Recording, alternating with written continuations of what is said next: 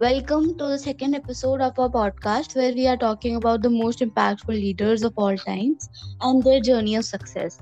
Today we have with us Mr. Hardik Rawat. Hardik, there are many impactful leaders in our country and around the world who had life changing journeys. Whom you, according to you, was the most impactful leader you look up to and why? Who doesn't know the name Reliance today? But do you know that Dhirubhai Ambani, the founder of Reliance, was perhaps controversy's favorite child? Ambani had a humble beginning and he was not from an affluent background. He moved to Yemen at 16 years of age where he worked as a simple clerk. However, he knew he had to follow his calling and risking everything. He returned to India to set up his own business with his close friend.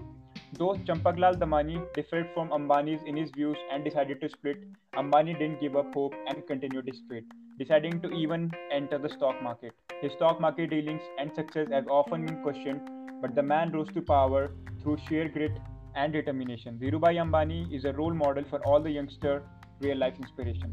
Genuine poverty to newfound wealth story, Dheeraj Lal Hirachand Ambani has been undisputedly India's most venturesome business visionary. He rose from humble beginnings to make India's biggest mechanical realm and all the while got one of the most extravagant men. He revised India's corporate history for which he was included among the select Forbes extremely rich people list. He likewise figured in the Sunday Times rundown to the top 50 specialists in Asia. An ideal combination of cautiousness and assurance, Dhirubhai had faith in his fantasies and he lived it. He was one of the conviction Dhirubhai will go one day. Be that it may, Reliance workers and investors will keep it above water. Dependency is currently an idea in which the Ambanis have gotten unessential. A visionary by birth, his real life has been motivation for some and will fill in as a reference point for the light for the ages to come. Learning we can gain from Dhirubhai Ambani. Always think of how to be revolutionary. Think big, start small. You can learn the most from the risk you take. Bet on the people around you. Do not worry about change and create a niche for yourself. In the end, I would like to ask what kind of leader do you think Mr. Dhirubhai Ambani was?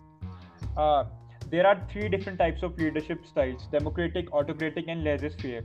Democratic leadership is when the leader is completely involved in the project and considers the opinion of his employees. And while democratic leadership is when the leader is completely involved in the project and considers the opinions of the employee. While autocratic leadership is when the leader controls the whole team and tells his employee what they have to do and not to do. And laissez-faire leadership is when leaders allow his team to do whatever they want and it's completely hands-off. He was considered to be a laissez-faire leader as well as democratic leader, as he never said no to any ideas and tried out everything, and also held his employed when they required help.